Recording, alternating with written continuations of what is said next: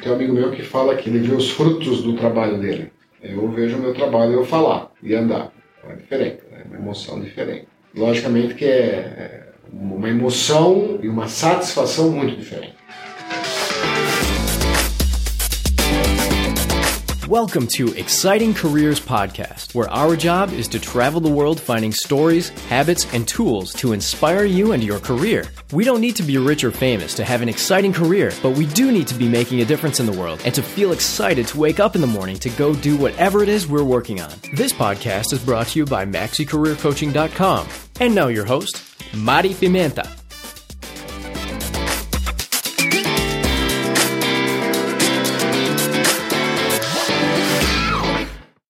Pessoal, hoje eu tô aqui com o José Roberto Alegretti, sócio da Fairfax. Ele é embriologista, diretor científico, na verdade, da Fairfax Cryobank e sócio da franquia Brasil. Para quem não sabe, a Fairfax é hoje o maior banco de sêmen americano, atuando em mais de 50 países. Eu tô super feliz de você ter achado um tempinho para falar comigo, te agradeço. Eu tenho várias dúvidas e, por mais que a gente leia artigos a respeito, é sempre bom a gente ouvir direto da fonte. E eu acho que eu posso inspirar outras mamães independentes como eu, que têm investido bastante na carreira, a fazer essa loucura que eu fiz, que quanto mais eu penso, menos eu acho que foi uma loucura. Mas eu tô achando que quem faz loucura são os outros. Aí eu achei alguns dados aqui, só para quem não entende do assunto, e eu queria trocar uma ideia sobre esses dados. Então, o primeiro dado que eu achei foi que entre 2011 e 2016 houve um aumento de 2.500% na importação de esperma importado no Brasil. É verdade? É verdade. Bom, antes de mais nada, Mariana, eu queria agradecer a oportunidade. Também fico muito satisfeito em expor um pouco a profissão ligada à medicina reprodutiva. Né? Os bancos de sêmen no mundo existem há muitos anos, principalmente nos Estados Unidos. O que acontece é que cada país tem o seu processo de importação. E o Brasil tem um processo de importação estabelecido, mas ele é um processo, vamos chamar assim, mais burocrático. E a gente utilizava amostras dos bancos americanos há muitos anos, mas de maneira muito pontual. Até porque também a divulgação era mais difícil, chegar a esses tanques no Brasil também era mais difícil. E com o aumento da procura, eu fui convidado pelo banco, né, até porque eu já conheço o Fairfax desde 1997, eu trabalho na Reprodução desde 95, e eles me convidaram a montar uma representação deste banco no Brasil, porque entendiam que o Brasil é um país de dimensões continentais, com uma grande população e tinha um mercado muito grande. Então, na verdade, esse dado que a Vigilância Sanitária de Brasília soltou, esse relatório, nesses 2.000%, ele aconteceu porque, a partir do momento que essa representação foi aberta, nós facilitamos para as clínicas brasileiras a importação. Então, existia uma demanda represada. Então, as clínicas não conseguiam, porque para você importar, você tem que ter toda a documentação de um importador.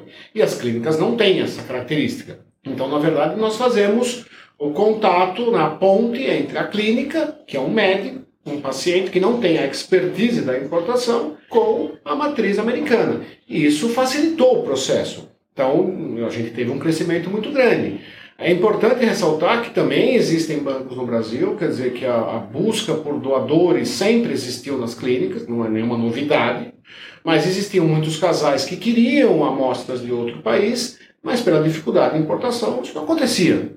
Então, o que aconteceu foi que, de uma hora para outra, como isso foi possível, eles fizeram uma conta de um crescimento de um número antes e depois da representação. Então, quer dizer, era muito pontual e tornou-se mais. Entendi. Que interessante. Eu te agradeço profundamente você ter inventado essa moda, porque você realizou o meu sonho. E eu fico triste de ver que eu tô com 42 anos, eu tenho várias amigas de infância que também têm o sonho da maternidade e estão jogando o sonho no lixo porque elas não conseguem enxergar como ser mamães sem um relacionamento. E pra te falar a verdade, quanto mais eu penso, eu tô achando que faz mais sentido essa história da gente separar a maternidade do relacionamento, sabe? Assim, eu acho que existe, até os últimos dados do IBGE, eles mostram mudanças na população brasileira. Então, se nós formos pegar casais da década de 50, da década de 60, da década de 70, o plano de vida desses casais era diferente. O casamento ele era mais cedo, a maternidade ela era mais cedo, quer dizer, existia um ambiente social que não é o de hoje. Hoje a maternidade, o casamento, quer dizer, eles estão avançando mais, não é? Então hoje é natural que as pessoas estejam deixando a maternidade para mais para frente. Nós estamos falando isso 35 anos ou mais. Em contrapartida, a biologia humana ela tem também as suas nuances e as suas peculiaridades. E nós sabemos que a possibilidade de gestação acima dos 35 anos, ela começa a cair. Então, nós também, nas clínicas, também temos muitas campanhas para alertar isso, para que as pessoas, se desejam a maternidade mais tardia e não têm um parceiro, ou são casadas, mas não querem engravidar agora, pensem em congelar embriões, pensem em congelar óvulos, pensem em deixar uma reserva estratégica para o futuro. Logicamente que você congelar óvulo, você congelar embrião numa idade mais jovem, não te dá garantias de gestação futura. Mas não tenha dúvida que é uma tática interessante. E hoje essa tática vem aumentando muito nas clínicas. Ela é cada vez mais frequente, porque os casais, as mulheres estão postergando a sua maternidade. Isso é uma luta que nós temos. Com certeza. Eu congelei a primeira vez, eu estava com 37, segunda vez com 39, e o Léo, meu médico, me disse, falou, Mari, porque o meu deu certo de primeira. Eu tenho amigas na Espanha que tentaram 3 vezes. Ele falou, mas não se esqueça de que deu certo de primeira muito em função que o seu óvulo é de 37. Sim. Que é uma taxa, de acordo com ele, de 40% de sucesso. Se fosse com óvulo de 42, ele falou que você teria diminuído 8 vezes. A chance de sucesso teria ido para 10%, entre 5% a 10%. Exatamente. A realidade das clínicas de reprodução hoje é mais ou menos essa. A faixa etária média ela é superior aos 35 anos.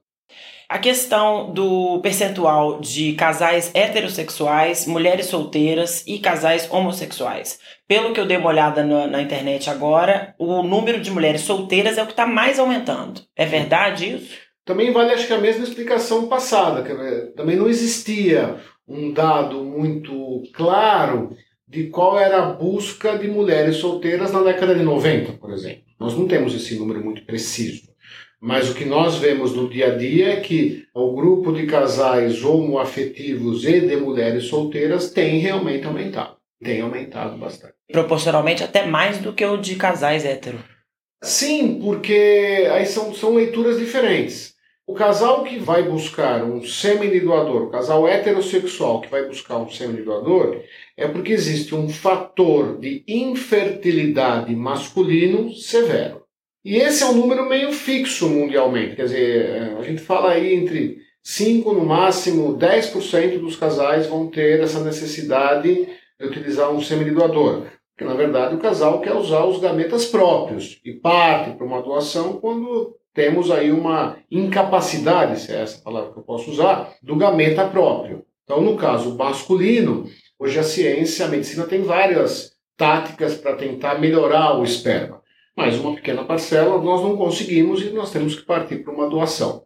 Também considere homens que foram submetidos a radioquimioterapia, homens que tiveram uma criptorquidia, que é aquela não descida do testículo quando jovens, cachumba, quer dizer, tem várias situações em que você pode ter tido a parada de produção do espermatozoide naquele paciente. Aí ele vai ter que usar o banco. No caso das mulheres solteiras, a opção única é o banco. Não existe outra opção. O mesmo vale para as mulheres homoafetivas, os casais homoafetivos. Então, quer dizer, que esse grupo de casais homoafetivos e mulheres solteiras tem uma dependência de 100% do banco. Os casais heterossexuais que estão sob tratamento, ele é um valor quase que meio Seria fixo. O último recurso. Então ele é meio estável, vamos dizer, é sempre mais ou menos o mesmo número. Entendi. Então quando você faz essa comparação do que está estável há muitos anos daquele grupo que está crescendo, parece que esse grupo está crescendo todo ano. Na verdade, a gente tem que levar em consideração a parte social, a parte médica, quer dizer, tem vários fatores envolvidos. Interessante que você mencionou sobre a infertilidade masculina, mas você não mencionou sobre a infertilidade feminina.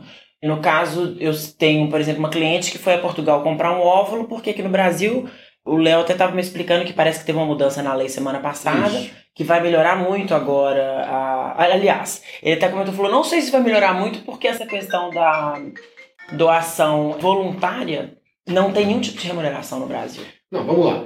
Um outro grupo que também aumenta todo ano é o grupo de pacientes que vão utilizar da chamada ovodoação, que também tem muito ligado a essa discussão que nós tivemos anteriormente do aspecto social. Então, como os casais também estão postergando mais a maternidade, nós sabemos que a mulher tem um resultado de gestação naturalmente estável até os 34, 35 anos. Dos 34, 35 anos, ano a ano, ela vai gradativamente perdendo um pouquinho de chance de gravidez. E essa chance cai bastante acima dos 40 anos. Então, existe uma busca também por óvulos doados. Isso também aumenta bastante. No Brasil, a doação tanto de esperma quanto de óvulo não pode ser remunerada. No caso da doação de esperma, a coleta do espermatozoide é mais simples. Então, um doador pode ir 3 vezes por semana colher num banco de sêmen através de masturbação e produzir amostras, e você pode testar e comercializar essas amostras. No caso do óvulo, não. Quer dizer, para que eu obtenha os óvulos, eu preciso usar o ciclo menstrual, esperar que essa paciente, essa mulher menstrue, usar hormônios que vão produzir mais óvulos no seu ovário, submeter essa mulher a um procedimento cirúrgico muito simples, mas que ele é cirúrgico, que eu vou ter que extrair os óvulos do ovário através de uma punção vaginal. Então, quer dizer, é um procedimento mais complexo. E, logicamente, que a gente tem que levar em consideração que, sem a remuneração do doador, muito poucas pessoas vão querer submeter a tudo isso. Então, existe uma falta de doadores no Brasil. Em contrapartida, em outros países, os doadores podem ser remunerados.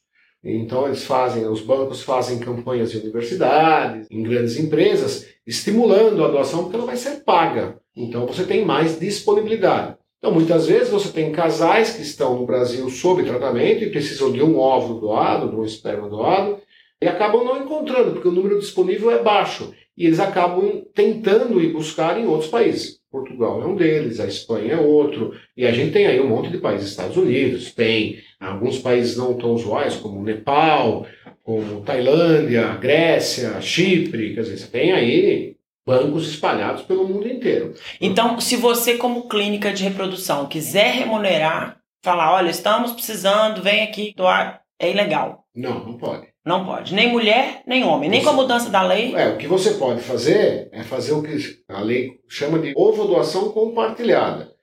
Não digo que é uma remuneração, mas você tem uma paciente, nós estamos falando do óvulo aí, né? Uma paciente jovem que se encaixa dentro do perfil de uma doadora, mas que ela não tem condições de arcar com o tratamento. Então, ela vai produzir um certo número de óvulos e vai doar metade desses óvulos para uma outra paciente que não tem óvulos, mas pode arcar com o tratamento dela. Eles compartilham custos e material biológico. Aí o que também pode ser feito no Brasil hoje, que teve essa mudança, é que qualquer mulher pode doar, não precisa estar sob tratamento, mas ela tem que vir doar por livre espontânea vontade. Até 35, né? Até 35. E a questão da remuneração que você mencionou aí. A remuneração nos Estados Unidos, eu li um artigo falando que eles podem receber até $1.500 por mês. Eu não sei ao certo quanto eles recebem, eu nunca tive acesso a essa informação, é uma informação mais restrita. Mas é uma boa remuneração, isso que eu te falei, basicamente quem faz a doação são estudantes que vão doar para arcar com os seus estudos. Eu particularmente acho super justo, porque o cara tem que ir lá fazer entrevista em áudio, porque a gente recebe um áudio de 20 minutos do cara com uma pessoa, e assim, aquilo me ajudou demais. Você recebe um lifetime catalog de fotos do sujeito. A maioria, muitos são só de criança, mas alguns permitem colocar foto de adulto também, né?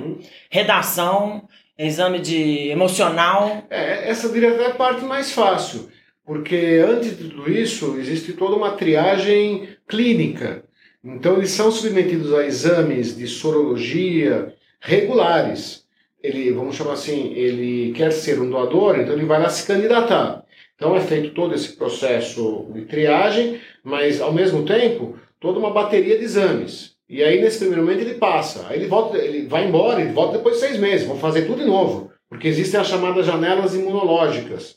E aí ele vai começar a doar, depois ele volta para tirar sangue de novo, fazer outros exames. Quer dizer, então ele é avaliado por um grande período de tempo até ter as suas amostras disponíveis para comercialização. Então é um investimento enorme que a clínica tem que fazer ali de termos de exames. Sim. Você sabe se existe uma exigência, tipo, você tem que doar no mínimo tantas vezes pra gente querer fazer... Sim, ele vai doar durante 6 meses. E aí depois ele vai ser novamente testado. E aí estando passando por toda essa triagem sorológica, em que o banco passa a ter certeza que não existiu nenhuma doença transmissível infecciosa, aí sim essas amostras são colocadas à venda. Tá. Assim. E quantas vezes que o sujeito tem que ir lá, você sabe? Olha, em média, isso é variável, né? Mas a gente pede aí entre 2 a 3 dias de abstinência sexual entre as coletas. Em média, isso é uma média, lógico. Um doador, nesse tempo que ele está no banco, ele consegue produzir amostras que conseguem ser comercializadas por até 2 anos. Leve em conta que cada tratamento requer uma amostra. Então, às vezes, você tem um casal que está sob tratamento, mas ele quer fazer 3 tratamentos. Ele vai ter que usar 3 amostras. E, às vezes, esses tratamentos não dão uma gestação, ele vai ter que adquirir mais. Então, ele produz um bom número de amostras e o banco consegue... Sem contar que ele vai deixar sempre algumas em reserva, porque pode ser que futuramente alguém volte, que já teve um filho, eles têm um plano familiar.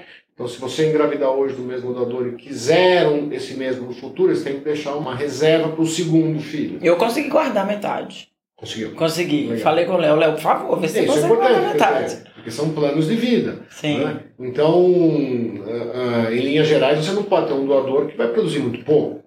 Tem que ter um bom volume de produção. Também leva em conta que uma ejaculação, não só de um doador, mas uma ejaculação normal, pode produzir várias amostras. Então, você consegue produzir 10 amostras de uma ejaculação. Então não é uma ejaculação, uma amostra. Você consegue fracionar tudo isso. E a questão do anonimato e do não anonimato, porque foi uma questão que eu fiquei travada vários meses. A Espanha, como o Brasil, como a Holanda, se não me falha a memória, legalmente tem que ser o doador anônimo. Os Estados Unidos e a Dinamarca, por exemplo, permitem a opção do não anonimato, ou seja, a criança ter a opção de conhecer o pai biológico a partir dos 18 anos. Isso. E somente a criança, a mãe não. Né? Na verdade, a criança ela recebe um contato do pai biológico. O banco não vai apresentar. Então, a criança, a partir dos 18 anos, pode ter direito a receber um contato do doador. Que é o contato que ele deixou lá. Que é um telefone, que é um endereço. Quer dizer, leve também em conta que alguns doadores vão vir a falecer, alguns doadores vão vir a assumir. Quer dizer, você tem essas situações que são situações da vida. Sim, e você é pai, né? Eu sou. Como pai, agora mais do que como embriologista, eu te pergunto. Se você fosse ter que decidir pelo anonimato ou não anonimato, você escolheria? Porque eu li pesquisas psicológicas que defendem as duas visões, e eu entendo as duas. O que eu li do que defende o não anonimato é que eles não querem criar expectativa na criança de ficar esperando 18 anos para depois o cara não estar disponível ou ter morrido e tal. E o não anonimato, na Espanha, por exemplo, todos os médicos que eu fui me sugeriram ir pelo não anonimato porque você não cria... O que você pensa a respeito disso? Veja, são situações diferentes. O casal que está sob tratamento, casal heterossexual, e vai usar uma amostra de sêmen, a gente sempre vai buscar, isso sempre, né? Um doador que tenha maior semelhança com o paciente. Né? Então, geralmente, esses casais não vão contar que usaram uma doação. A mesma coisa vale para óvulos, a mesma coisa vale para embriões. Geralmente, os casais não contam isso. Né? As mulheres solteiras, vamos chamar assim, teriam que explicar um pouco mais para a criança no futuro. E isso é importante a gente lembrar que nós estamos falando hoje de uma gestação, mas nós temos que vislumbrar uma criança de 15 anos, de 13 anos, de 17 anos, que vai fazer lá os seus questionamentos. Então, nesse sentido, ter a possibilidade de conhecer o doador, ela é válida. Não é? Até porque essa vai ser uma dúvida dessa criança. A mesma coisa pode valer para os casais homoafetivos. Agora, isso é muito pessoal. Tem pessoas que não vão ter essa curiosidade ou essa intenção, outras sim. É muito difícil. E nós também estamos falando hoje, 2017, de uma possibilidade de 2025. É isso? 2025 você fala o quê? 18 mais... Daqui a 18 anos, né? Daqui a 18 anos? Então, quer dizer, 35? 35. É uma outra geração, é uma outra sociedade. Então, algumas coisas acabam caminhando mais rápido do que, às vezes, o nosso entendimento. Então, eu acho que alguns casais se beneficiam mais Alguns pacientes se beneficiam mais dessa opção e outros podem se beneficiar menos. Mas vai muito de como cada pessoa conduz tudo isso no decorrer da sua vida. Né? Não é um pontual sim ou não, né? Aqui vocês têm um psicólogo, vocês têm um terapeuta para assessorar, porque eu acho que é extremamente importante, né? Sim.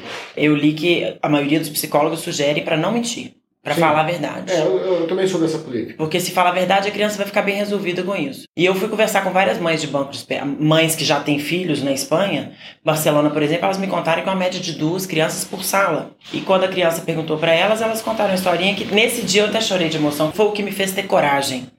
Ela falou que a criança perguntou para ela quando tinha 4 anos e meio quem que era o pai, e ela falou, olha, cada família é de um jeito. Tem família do Joãozinho, seu colega, tem 2 pais, a família do fulano tem 2 mães, a nossa família tem uma mãe. Mas a mamãe, quando queria ter você, era solteira. E tem uma casa que a gente vai e tem um tanto de homem generoso que vai lá e deixa um presentinho para as mamães solteiras. Eu fui lá e escolhi o presentinho mais lindo e veio você para mim. Então a gente tem que mandar uma energia muito boa para esse homem bom, que permitiu que a mamãe tivesse você. E pronto, e a criança falou, então tá bom, e voltou a jogar futebol e tá tudo bem. Isso. Veja, quando eu até falei do futuro...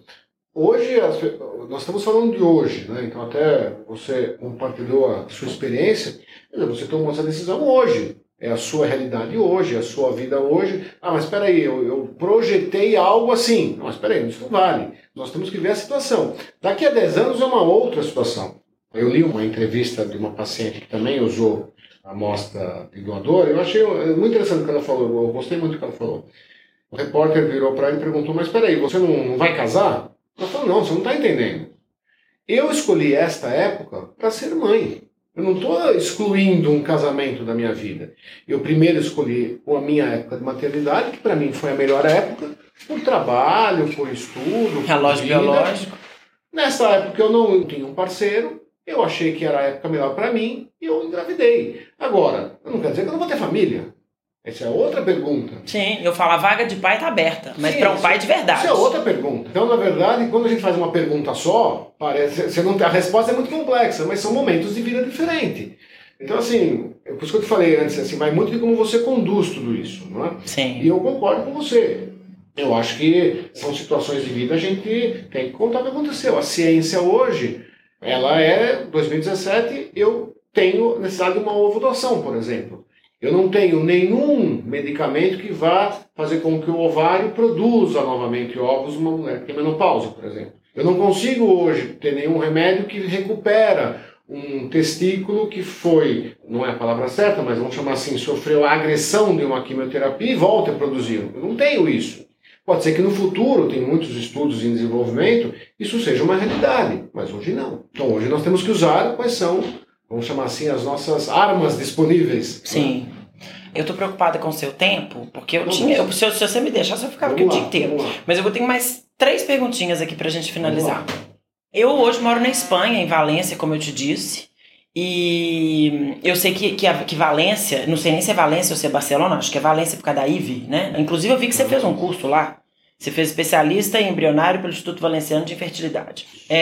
Por que a Espanha, e talvez, não sei se a Dinamarca, me corrija se eu estiver errado, destacam? O que falta para o Brasil competir com esses países? Logicamente que a Espanha é um centro de referência, assim como o Brasil, que você tem muitas clínicas. O IVE é uma das clínicas, a clínica que eu sou associada hoje, que é o Eugênio, uma outra grande clínica, associada como embriologista, né, quer dizer, a clínica médica. Então, é um país que tem muito boas clínicas. Também tem uma legislação que favorece a remuneração dos doadores e favorece a abertura dos bancos. A Itália, por exemplo, não tem. Ela mudou a legislação há pouco tempo atrás. Pra você ter uma ideia, a Itália teve por muitos anos uma legislação em que só poderiam ser inseminados 4 óvulos. Você não podia tentar formar mais do que 4 embriões. E aí, por isso que a Itália foi um dos países em que o congelamento de óvulos foi muito usado. Grandes estudos vieram da Itália. Então, cada país tem a sua lei. Alguns países, no próprio Estados Unidos, alguns estados têm uma lei mais flexível, outros menos flexível. Então, alguns países vão ter uma legislação que possibilita você facilitar a chamada doação. Outros países não. E esses países também acabaram se tornando polos, fontes do material. Também leva em conta que, junto a tudo isso, você teve um crescimento do transporte de material biológico entre países. Então, hoje é possível você receber tanques de nitrogênio de outros países. As legislações dos países que estão recebendo também entendem tudo isso. Quer dizer, o Brasil hoje já interpreta essa importação diferente do que há 20 anos atrás. Quer dizer, então, teve todo um desenvolvimento natural, não é? Tecnológico, social, e de leis que possibilitaram, facilitaram tudo isso. E isso só tem a aumentar. Uma vez eu escutei isso, acho que foi num filme, não me lembro. O mundo está cada vez menor. Hoje o mundo está pequeno. Então você consegue hoje trazer material biológico com certa rapidez e facilidade em alguns países. A Dinamarca tem um grande banco, mas, por exemplo, é um país que não manda para alguns países. Para o Brasil não manda, eu pesquisei. Então tem alguns bancos americanos que também não mandam para o Brasil. Regra deles. Outros já mandam. Então, assim, a gente vai se adaptando a tudo isso. Né? Entendi. E não só o Brasil. Quer dizer, qualquer país hoje que também não tenha essa possibilidade também vai usar os mesmos bancos. É uma questão para a economia, eu acho, porque Sim. se o Brasil mudasse a legislação e flexibilizasse um pouco mais, seria uma fonte de receita para o país enorme e para os cidadãos brasileiros também que tivessem interesse em ajudar as mamães. Existem várias fórmulas. Eu acho que o mais importante, eu não sei se simplesmente você, de uma hora para outra, você fala, hoje eu não posso remunerar, agora eu posso remunerar todo mundo. Não sei se essa é uma fórmula mais certa. Mas eu acho que o mais importante é que nos últimos anos ocorreu um movimento social em que este assunto está sendo abordado com mais intensidade e faz com que os debates comecem a surgir, as pessoas comecem a entender que é uma situação que a gente tem que tentar melhorar. Com pagamento ou não pagamento, com mais bancos ou menos bancos, eu não sei qual é a fórmula correta. Mas eu acho que só a possibilidade da discussão ela já é muito boa. Porque por muitos anos nós não tivemos essas discussões. Uhum. Até esse nosso momento de conversa, né, isso não existia no passado. Sim. Né? Então era um assunto que a doação no passado era vista com... as pessoas escondiam muito, ninguém falava nada, era tudo meio velado. E hoje não, as pessoas hoje debatem isso com mais clareza, até porque é uma situação médica, não tem grandes problemas. Claro. Acho que isso é o mais importante, isso é o mais válido. Bom, e limite de filhos? Porque a gente vê aqueles filmes daquele cara que teve 533 filhos. Isso. Eu sei que eles colocam um limite hoje, Sim, tanto para filhos de doadores masculinos quanto A vigilância sanitária também nos cobra isso, eles têm um controle nós também. Não é intuito dos bancos criar superpopulações de um só doador, nenhum banco tem esse intuito. Por isso que é importante o controle. O Brasil também tem uma regra de nascimentos, quer dizer, existe um controle, a gente tem que reportar isso para a vigilância sanitária, até nesse próprio relatório já consta. E qual que é o limite, você sabe? São um nascimento de sexos diferentes a cada 1 milhão de habitantes. Tanto para homem quanto para mulher? Um de cada sexo. E nos Estados Unidos é igual? Aí varia muito, varia muito. Agora, leve em conta que as pessoas mudam. Então o americano lá, por exemplo, ele nem imagina que uma brasileira vai ter o filho dele na Espanha. Isso ele sabe. Mas o que eu quero dizer é o seguinte, até me permita te usar como exemplo. Por favor. Até você colocou, hoje eu moro em Valência. Pode ser que você more daqui a 5 anos, você esteja em Londres. Então eles não têm como controlar, né? Não, veja, o banco tem como controlar o momento da venda e tem como controlar as pessoas com informação. Agora, eu não posso te proibir de sair de Valência. Então você fala assim, olha, Valência é uma cidade em que não tem nenhum nascimento do doador que eu usei, mas eu estou mudando hoje de trabalho, estou indo para Londres, que tem 5 doadores, tem 5 filhos. Então eu não vou. O banco não consegue controlar isso. Teoricamente, se o banco está exportando para o mundo todo, ele tem a população do mundo inteiro como limite. O banco não consegue controlar isso. Esse é o primeiro ponto. O segundo ponto é, muitas das pessoas não comunicam os nascimentos. Os bancos fazem campanhas, mandam e-mails, nós aqui também, a gente pergunta, olha, como é que foi sua gestação? Nós queremos saber o acompanhamento da gestação. O nascimento, o peso, a estatura, o hospital, o médico, quer dizer, até para constar nos nossos arquivos. Muitas vezes nós não conseguimos essas informações. Muitas vezes as pessoas não querem passar essas informações. E eu também entendo isso, porque também já ouvi muitos relatos que, olha, são momentos de vida diferentes. Eu tive um momento que era o momento da doação, eu não quero mais falar sobre isso, agora é um momento de maternidade, isso eu virei a página. É uma minoria, né? A grande parcela das pessoas, a grande maioria, ela é muito solícita a tudo isso e tem essa preocupação. Mas o que eu quero compartilhar com você é que existe também uma dificuldade dos bancos em, às vezes, obter as informações, mas existe um controle. É lógico que a gente vai ver filmes de 535 filhos... São filmes. Sensacional o filme. Me dá até mais vontade de fazer. Tem um pouco de sensacionalismo também, né? Viajou, encontrou, casou e era no mesmo doador. Quer dizer, a chance disso acontecer é muito, muito, muito, muito pequena. Nós estamos falando que o mundo tem 7 bilhões de pessoas. É uma chance muito pequena. Sim. Bom, a última, prometo. Eu queria te fazer muito mais sobre a sua carreira, porque nós estamos falando de carreiras emocionantes. E como eu te disse, eu acho que a sua carreira é extremamente emocionante, porque você causa... Acho que não tem nada que causa mais emoção no ser humano do que ter um filho, né? E você faz o seu trabalho diretamente ligado a realizar esse sonho. Então, você acorda de manhã animado para vir trabalhar, você fala, putz, vou ficar aqui, porque você fica lá dentro daquele laboratório, você não são tudo flores, né? Tem um amigo meu que fala que ele vê os frutos do trabalho dele. Eu vejo o meu trabalho eu falar e andar. É diferente, é uma emoção diferente. Logicamente que é uma emoção e uma satisfação muito diferente. É muito difícil explicar. Mas também eu não posso, vamos chamar assim, até vamos tirar um pouco do romantismo da história. Logicamente que tem o lado bom, que é o lado da gestação da criança. Mas tem um lado de muito trabalho. A medicina reprodutiva é uma ciência muito exigente. Para você conseguir ser eficiente num laboratório de embriologia, você tem que trabalhar muito. E isso nós estamos falando de controle, de meio de cultura, de temperatura, de oxigênio, de consulta, de relatório, de trabalho braçal. Então tem muito trabalho envolvido. Hoje eu sou sócio do Fairfax, mas eu sou embriologista, diretor do grupo Huntington há muitos anos. É onde a gente está, né? Inclusive em São Paulo. É a maior clínica do Brasil. Então, quer dizer, hoje eu chefio uma equipe de 40 embriologistas. Nossa! Em 4 unidades. Então, nós estamos falando de muito trabalho para alcançar a excelência. E isso qualquer embriologista no Brasil e no mundo trabalha muito. Muito que você fala é mais de 12 horas por dia? Não, isso não, porque a gente segue todas as nossas regras de trabalho. Eu sempre quero que os meus profissionais, a minha equipe esteja descansada e focada no trabalho. Tem que trabalhar... Daqui a pouco eles começam a confundir o embrião, aí pronto. A gente trabalha em turnos, quer dizer, um fiscalizando o outro, aquela coisa toda. E também eu tento me policiar, lógico, isso é difícil, a não pensar que eu estou trabalhando com bebês. Eu trabalho com células. Porque senão... Você pira. Nós estamos falando de manipular 50 mil óvulos por ano.